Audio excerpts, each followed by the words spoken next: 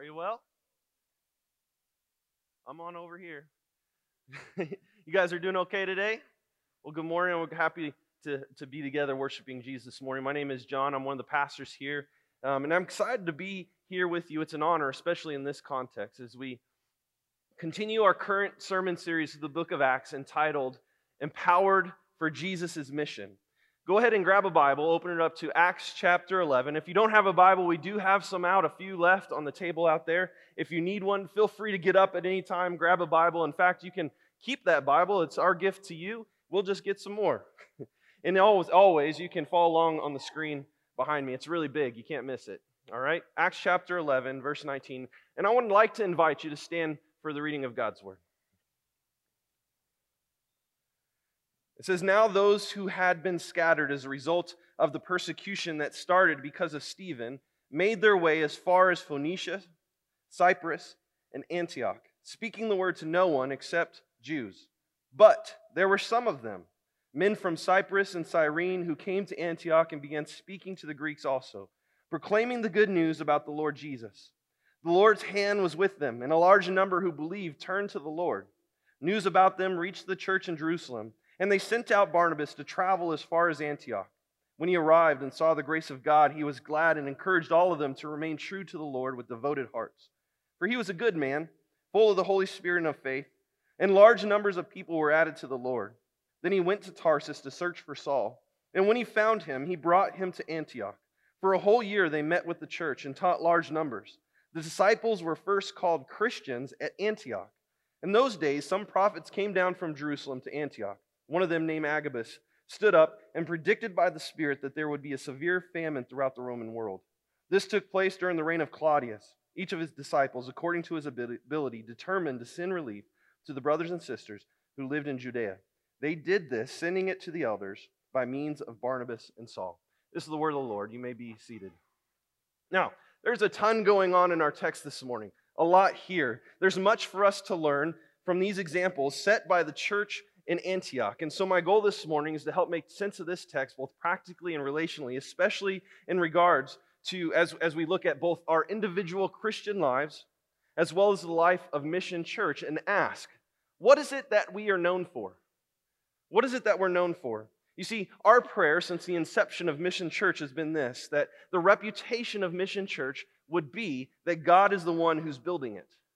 And well, in our text today, we see the characteristics and we see the examples of such a church. And we also see the examples and characteristics of a group of people who would be the first ones to be called Christians. Now, if you were to step back from your life, survey your life, if you were to survey your current priorities and your current realities, what would you be known for? Who or what would you be known for? Now, before we answer this question and before we dive into our text, would you join me for a moment in prayer? God, we ask, Lord, that you would continue to be glorified this morning as we sit under the teaching of your word. I pray, God, that our hearts, the calluses in our hearts would be softened and that we'd have a greater understanding of who you are, the characters of you, and also that we'd have a greater understanding of who we are in light of who you are, and that we would see clearly our need for Jesus, that we would repent and turn to you. And God, I pray for those in here that may not know you, that you would give them a gift of faith this morning. I pray, Lord, that you would give us a zeal and a passion for your mission at hand, that call that you've given to us to lead others to you. I pray, Lord, that as I speak this morning, the meditations of my heart and the words of my mouth would be pleasing in your sight and beautiful in your sight. For you are my rock and you are my Redeemer. Lord, we need you. And we ask, Lord, that your presence would be made evident in this space this morning. We love you and give you all the glory. In Jesus' name, amen. Let's be honest. Following Jesus is hard. It's not easy. It's difficult. And in some form or another, at some point in their lives, every serious Christian asks this question: God, what in the world are you doing? What is happening right now? I don't know about you, but there's been times in my life in which I thought I knew what God was going to do, and what God did was not at all what I expected him to do. Have you been there before? Just me. Huh. It didn't go as I expected. There's been times in this life of following Jesus in which I've felt confused, I've felt angry, I've felt frustrated, I've felt alone, I have felt as though God has been absent in my life, and if I'm honest, that left me with doubts. And I have to imagine that these early followers of Jesus that we read about here in Acts chapter 11 felt this way as they too faced opposition.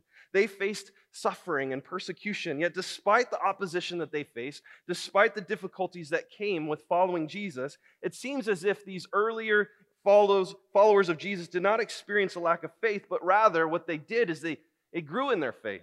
Rather than being angry or frustrated, it seemed as if they grew in their hope and their joy and peace. Despite the difficulties they endured and the suffering they experienced, they seemed not to experience a deconstruction of their faith, but rather they grew in their boldness. They grew in their faithfulness to proclaim the gospel despite their current circumstances. Now, there are many accounts throughout church history of the boldness and faithfulness of Christians in the face of suffering and in the face of persecution. However, I'm reminded specifically of an account that I read this past week in a book called Deacons by this author, Matt Smethurst. And he writes this about a man named Lawrence. He was a deacon in the Roman church in 258 AD. And Lawrence, he was the lead volunteer. He was in charge of the finances and the admin of the church. And news broke out that the emperor of Rome, he issued a verdict that all the deacons and all the pastors of the church were to be rounded up and killed. And it wasn't long before Lawrence was brought before the judge. And the judge gives Lawrence a way out. He says, you know what? I won't kill you if you simply bring me the treasure of the church. You could live. And so Lawrence, he wasted no time. He leaves the courthouse and he goes and he entrusted the church's finances into safe hands. And he gathers up the sick. He gathered up the elderly, the poor, the widowed, and the orphan, and he returns back to the courthouse with his band of misfit toys behind him. And the judge is obviously confused, and he's a little bit frustrated, and he says, what in the world is going on here? Like, what are you doing? And Lawrence responds, sir, I've brought what you asked for. These folks with me are the treasure of the church. And as a result, the judge sentenced Lawrence to a martyr's death. And as he endured the flames, he did so with such peace and such calm that he jokes with his executioners and he looks at them and he says, guys, I think I'm done on this side. You might want to turn me over. What? Smethurst records that the martyrdom and the courage of Lawrence had such a great impact on the citizens of Rome that many people came to faith in Lord Jesus Christ and turned to him and followed him. See, Lawrence's story resembles many other stories of Christians who are faithful to Jesus even unto death.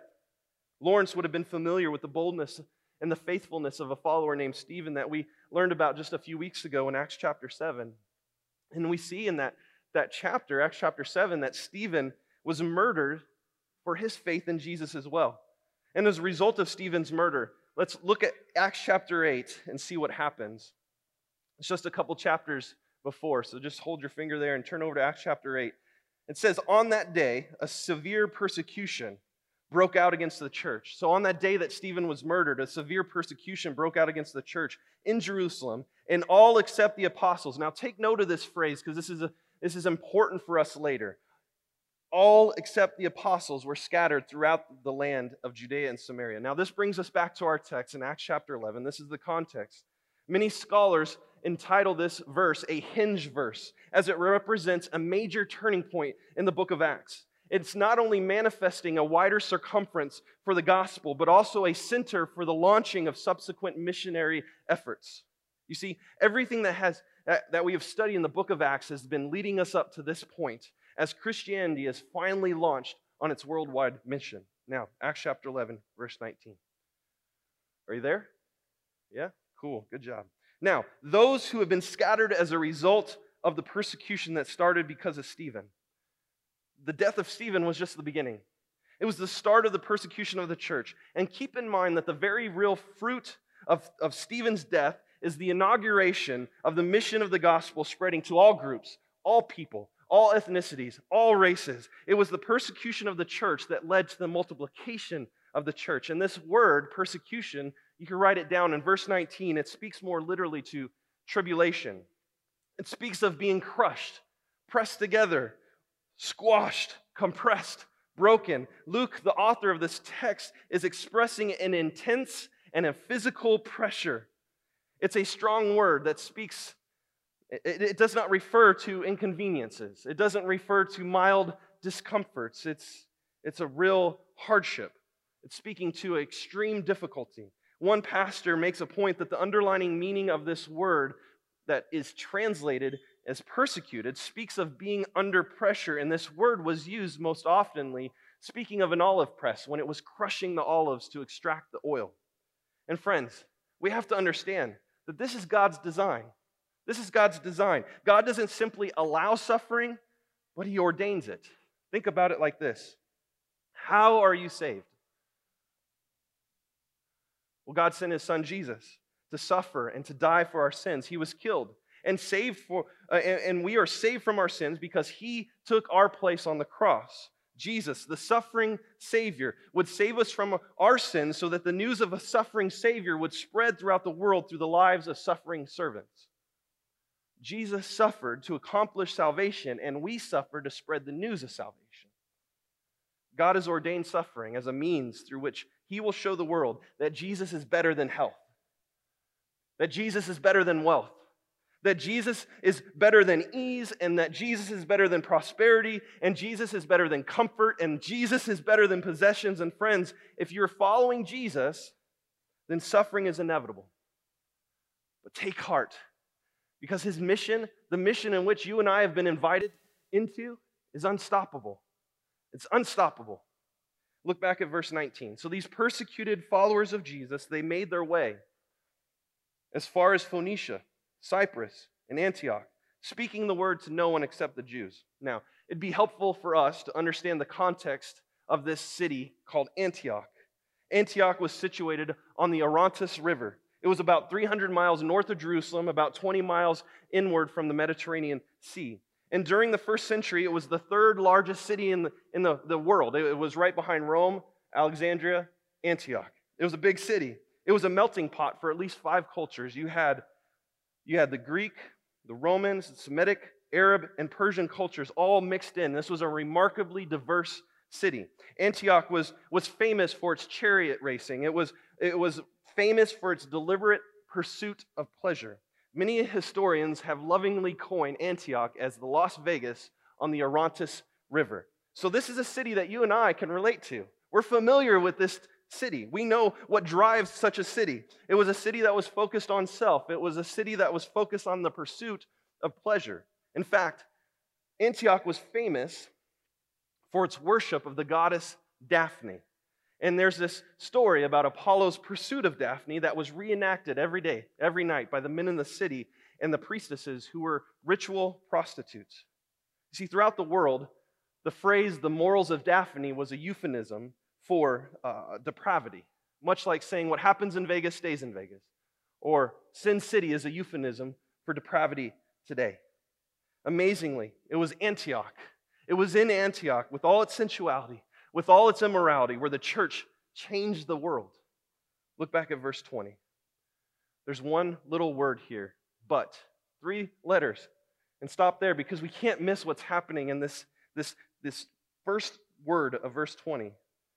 3 letters. This little word has to be one of the greatest changes of direction in all of the Bible, because this marks the change of focus from telling just the Jewish people about Jesus to telling everybody, every race, every tribe, every nation, every ethnicity, everyone. From here on out, everyone's invited to the party. And it's here that we'll begin to answer our opening question of what is it that we're known for? And there's 4 examples and 4 characteristics that I want to point out this morning of a church that God is building. And as we pray that the reputation of Mission Church would be that God is building it, it would be helpful for us to take note of these 4 examples. And so number 1, you with me? You doing okay? I know we just had a history lesson, so just making sure. A church that God is building raises up ordinary people who love Jesus, live like Jesus, and lead others to Jesus. A church that God is building raises up ordinary people who love Jesus, live like Jesus, and lead others to Jesus. Look back at verse 20. But there were some of them, men from Cyprus and Cyrene, who came to Antioch and began speaking to the Greeks also, proclaiming the good news about the Lord Jesus. Remember, Acts chapter 8, verse 1, and I said, hold on to that phrase. After Stephen's death, remember, all except the apostles were scattered. Who was it that was scattered? All except the apostles. It's a pretty simple answer. So in verse 20 tells us, some men from Cyprus and Cyrene, we're not reading about Peter. We're not reading about James. We're not even reading about John. We're not reading about the apostles or the church leadership in the church in Jerusalem planning a church over in Antioch. We're reading about everyday men and women, ordinary men and women who loved Jesus, lived like Jesus, and took Jesus' command to lead others to him seriously. And even in the face of persecution, as they fled, that message did not leave their lips.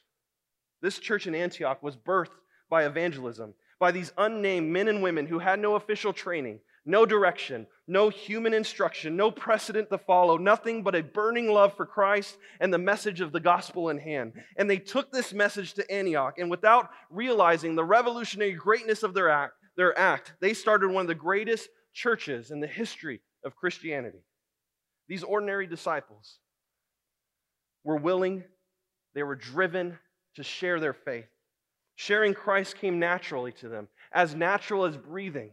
These everyday believers were empowered by the Holy Spirit of God. What an example for us today to follow. But honestly, think about this. Being the church is not new to us. If you've been in church for any amount of time in your life, this idea and this thought of being the church is not new to us. This call for Christians to multiply through evangelism, well, we're used to hearing about that. This call to participate in the Great Commission is not a new idea for some of us. And that command is to go, to make disciples of all nations, baptizing them in the name of the Father and the Son and the Holy Spirit, teaching them to observe everything God has commanded us. This command is not new to most of us. However, let's be honest. Evangelism, sharing our faith, is the least of our concerns on a daily basis. And as unbelievable as it may seem, recent research indicates that there's now more than 200 million non-church people in America. 200 million! Making our nation, this blew me away, our nation one of the largest unreached countries in the world. In fact, the author and researcher, Justice Anderson, he said this: the American church is in the midst of one of the largest mission fields in the world today. Only 3 other nations, China, India, and Indonesia, have more lost people. We're number 4 in the world. And to bring this closer to home, Las Vegas is number 5 on the list of the 10 most unchurched city in the United States. And so not only are we number 4 in the world, but we're number 5 on the list of the number 4 in the world. And that means that in Las Vegas, there's one church for every 19,000 people. In his book, The Coming Revival, Bill Bright reported that only 2% of believers in America regularly share their faith. And only 5% of all Christians have ever led anybody to Christ. And according to the Barna Research Group, 75% of American adults who claim to be born-again Christians, when asked, could not define the Great Commission. And according to this research by the Barna Group, every minute around the world, 102 people die. Every hour, 6,098 people die. Every day, 146,357 people die. If you were to line up the people in the world right now, this minute, who are without Christ, the line would be approximately 1,734,848 miles long. This line would wrap around the Earth's equator 70 times. And I'm not sure about you, but this past week when I was studying in preparation for this morning, information like this overwhelmed me. Broke my heart, especially as we look at the culture of the American church and we sit with this mentality of a spectator mentality within the church that relegates ministry to those that we deem extraordinary. But the good news is for us is that in this text, that's not at all what we see. The good news is that every follower of Jesus, every disciple of Jesus in the church is a laborer. Mission Church, what we need is to be a church that's made up of ordinary people that love Jesus. Ordinary disciples of Jesus who are doing extraordinary things in the kingdom of God with the purpose of leading others to Jesus. So be encouraged this morning, Mission Church. If you're a follower of Jesus, the same Holy Spirit that raised Jesus from the dead is at work in you who believe. The same Holy Spirit that was at work in these ordinary men and women in Antioch, planting this church and telling people about Jesus, is at work in you as you tell people about Jesus in Las Vegas. Be encouraged as you and I have everything we need to live on mission and to lead others to Jesus. Pastor Dave Earley said it like this in his book Evangelism. Following Jesus means actively loving lost people. Don't sit back and view yourself as a follower of Jesus if you are not actively going out to find and retrieve lost people. You can do it, and He will help you. Now, how does this guy, Dave Earley, know that God's going to help us? What a statement. What a claim. Well, he knows it because look at verse 21. It says the Lord's hand was on them. The Lord's hand was on them. A large number of who believed turned to the Lord. These ordinary men and women saw results. They saw a large number of people coming to faith in Jesus Christ. How? Because the Lord's sovereign hand was on them. You see, the Lord Jesus was the hero of their mission in Antioch. He was the goal of their message, and He was the source of their power. Jesus was the one building the church in Antioch and Mission Church. Jesus is our hero. Jesus is our message. Jesus is the source of our power as we rely on Him to build His church here in Las Vegas. Let's never doubt God's power to save through the simple, everyday means of ordinary followers of Jesus being faithful to love Jesus, live like Jesus, and lead others to Jesus. Number 2, a church that God is building displays the grace of God. A church that God is building displays the grace of God. Verse 22. News about them, these everyday followers of Jesus, reached the church in Jerusalem, and they sent out Barnabas to travel as far as Antioch. Verse 23, when he arrived and saw the grace of God, he was so glad and encouraged all of them to remain true to the Lord with devoted hearts, for he was a good man, full of the Holy Spirit and of faith, and large number of people were added to the Lord. He saw the grace of God. It reminds me of what one theologian, J. Gresham Machen, wrote this. He said, the very center and the core of the whole Bible is the grace of God, which depends not one bit upon anything that is in us, but is absolutely undeserved and is sovereign. And what this means is that God is the God of grace to the undeserving, and that's good news. God is the God of grace to the sinner. And so that means that if you're sitting in this room this morning and you know that you are a sinner, then you are the one God wants. I'm reminded of Romans chapter 3, verse 22 through 24. Paul writes, the righteousness of God is through faith in Jesus Christ to all who believe, since there is no distinction, for all have sinned and fall short of the glory of God. They are justified freely by His grace through the redemption that is in Christ Jesus. This grace that we read about here is forgiving grace. It's grace that reconciles us back to God. It's grace that gives us peace with God. But don't miss this, because flip the grace coin and there's a whole other side of grace. And it's what we talked about when we meditated on that text in Ephesians chapter 2. There's horizontal grace. Look back at verse 22 of Romans 3.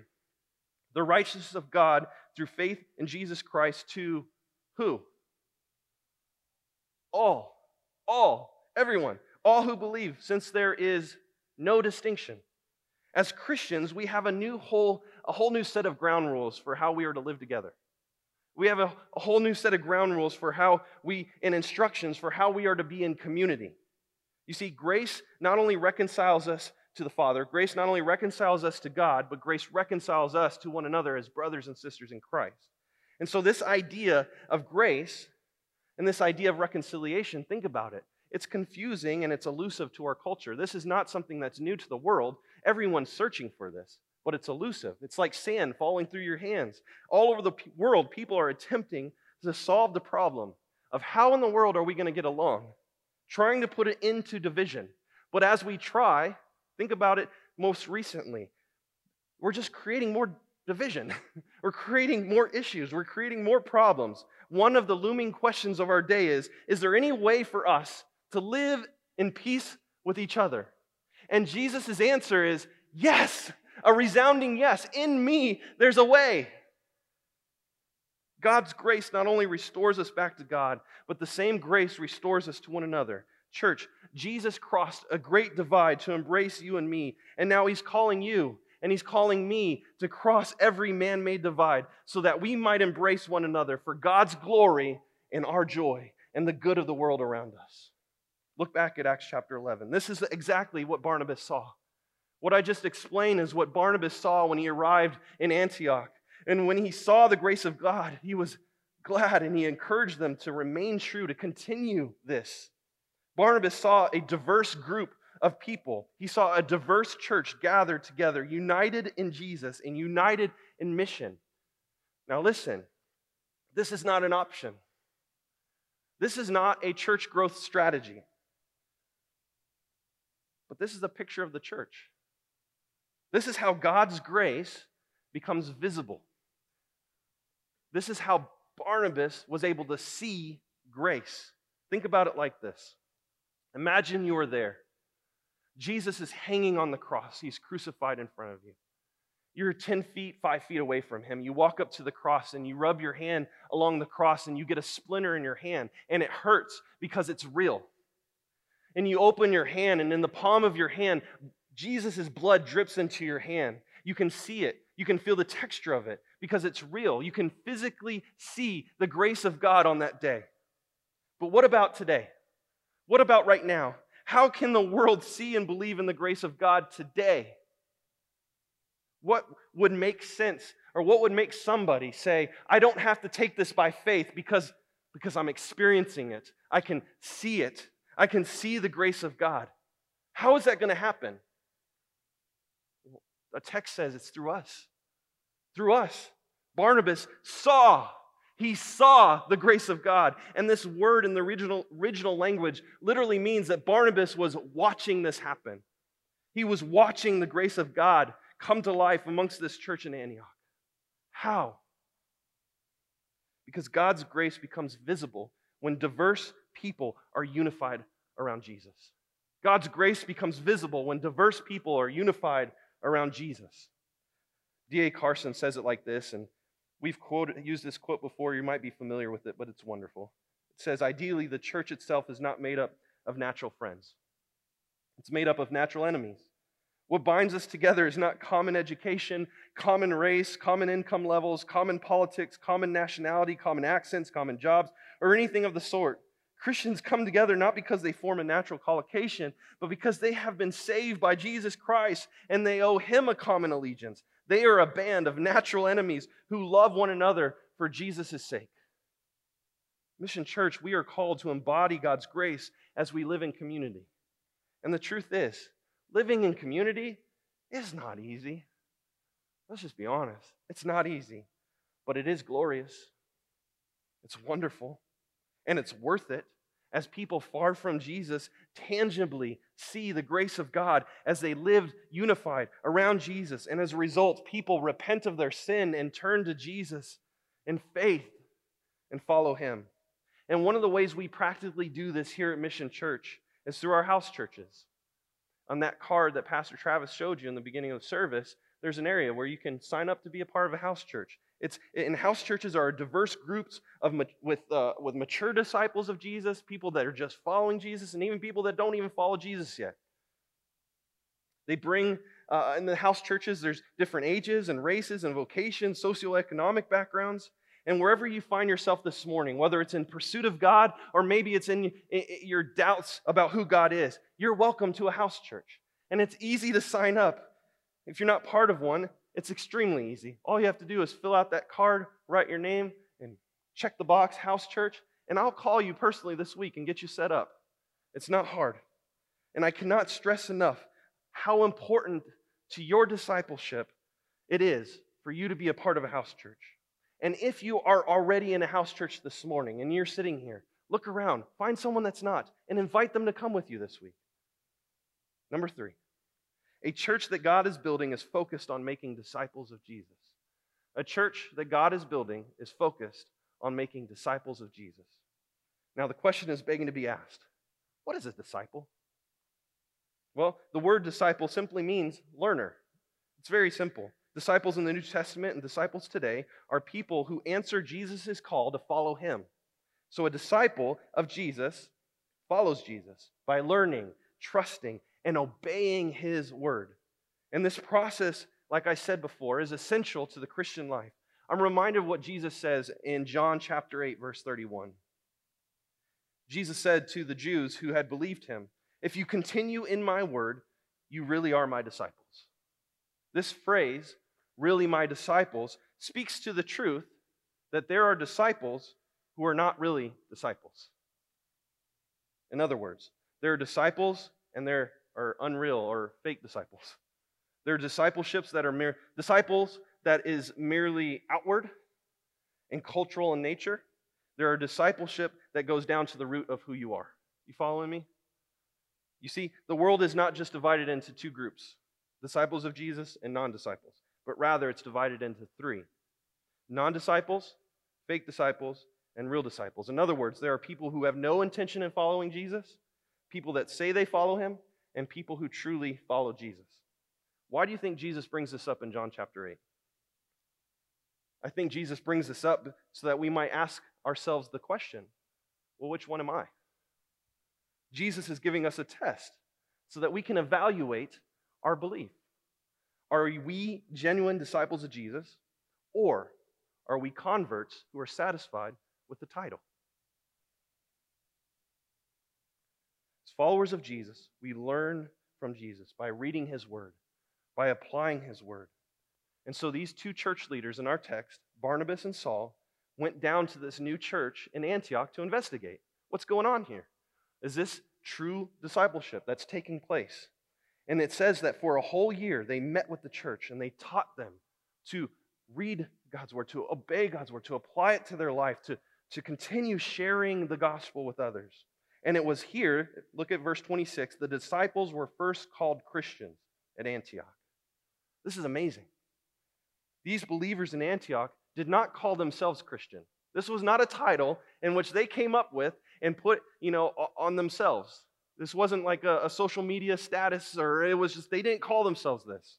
But rather, they were called Christians. And understand, this term Christian was meant as a derogatory term. It was a term of contempt. It was a term of reproach. It's basically saying, look at these crazy people. They're nuts. They come into our city. They don't worship our idols. They don't observe our standards. And they live their lives entirely different from how we're living ours. How dare them? And so they sarcastically and contemptuously call them Christians, which meant Christ's men, because all they did was talk about Jesus to everyone. Jesus is the Savior. Jesus is the Messiah. They said, repent and believe in him. This was the message that was constantly on their lips. So let's ask us a question this morning. Would those who know you call you Christ's man or woman because that's all you speak about? Because that's what your life looks like? Let's be honest. We live in a day in which it's easy to give intellectual assent to Jesus. But that's not what makes us a Christian. What makes you a Christian is the recognition of your rebellion against God, repenting and turning from your rebellion, trusting in Jesus and Jesus alone for the forgiveness of your rebellion, and living your life intentionally loving Jesus, living like Jesus, and leading others to Jesus. These Christians in Antioch, they knew that Jesus was worth so much more than casual association. They knew that Jesus was worth so much more than church attendance. They knew that Jesus was worth total abandonment. Friends, following Jesus is so much more than simply making a decision and raising a hand, but it's a call to die.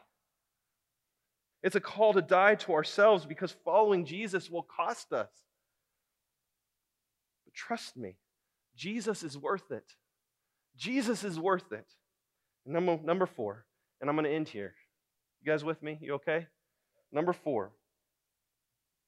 And this is going to be a short one. There's much to be said about this one, but for the sake of time.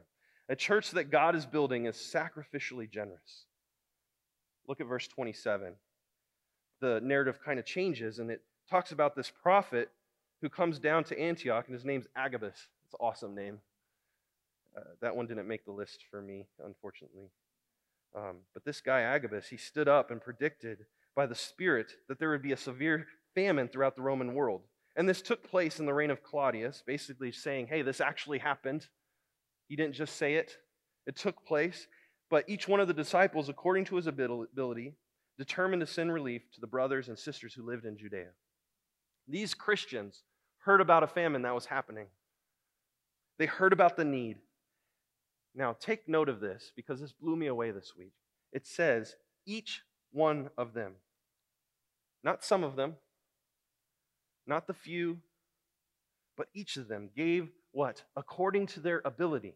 They gave what they could. Please don't miss this. It doesn't say some of them. This phrase is so important because it's easy to overlook this, but that would cause us to miss a crucial and convicting truth of God's word. It says each of them. And it's pointing to this truth, one that we mentioned earlier in the giving time of our service, but that nothing belongs to us. Nothing belongs to us. Everything we have belongs to God. It's God's property, and these believers in Antioch understand they were not well off. They were fleeing persecution. They didn't have much, but they responded to the needs of their brothers and sisters in Christ accordingly. And it says specifically they gave according to what they had. And so we too should follow the same example, because this is another way that we can live visibly the grace of God. This is a way we can visibly live out the gospel and show the world God's grace. So, mission. Let's be a church whose reputation is that God is building the church. As we love Jesus, as we live like Jesus, as we lead others to Jesus, as we display the grace of God through our unity around Jesus, as we focus on making disciples, and as we generously and sacrificially give of ourselves and of our resources. Let's pray. God, we thank you for your grace and the fact that there's nothing that we could have done or have done to earn your grace. And you have reconciled us through you to the Father. And also, your grace is reconciling us to each other. And we thank you that through this, that grace is palpable. We can see it. And pray, Lord, that you would continue to use us in this city, not to make a name for Mission Church, but God, to glorify you, that people far from you, with those staggering numbers, would come to know you, that you would receive more glory as more people become worshipers of you. Use us. Give us the courage in our everyday interactions to have your name on our lips, that everything would just come back to you and the greatness of your gospel and this call that you've invited us to. Lord, we love you and we thank you for your mercy and your grace and your love that you've just extravagantly poured out on us through your Son, Jesus. We give you all the glory and praise. In Jesus' name, amen.